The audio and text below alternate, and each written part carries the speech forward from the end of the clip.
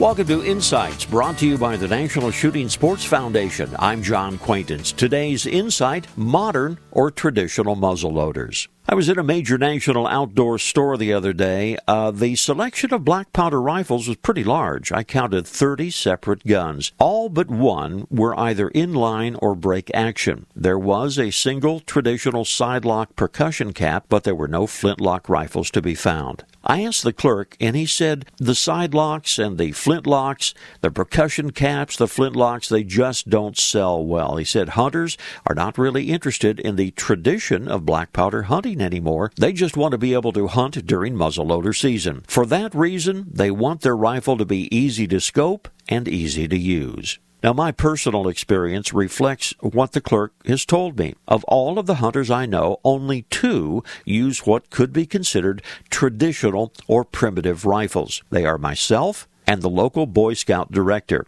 Everyone else, all of my other hunting buddies, has gone modern, inline or break action largely. But I've also noticed that there is no controversy, not around here. We all get along. During deer hunting season, we don't rib each other about the equipment we use, and we all tend to get our gears. We just go about it in different ways. As a reminder, visit the National Shooting Sports Foundation website. This is John Quaintance.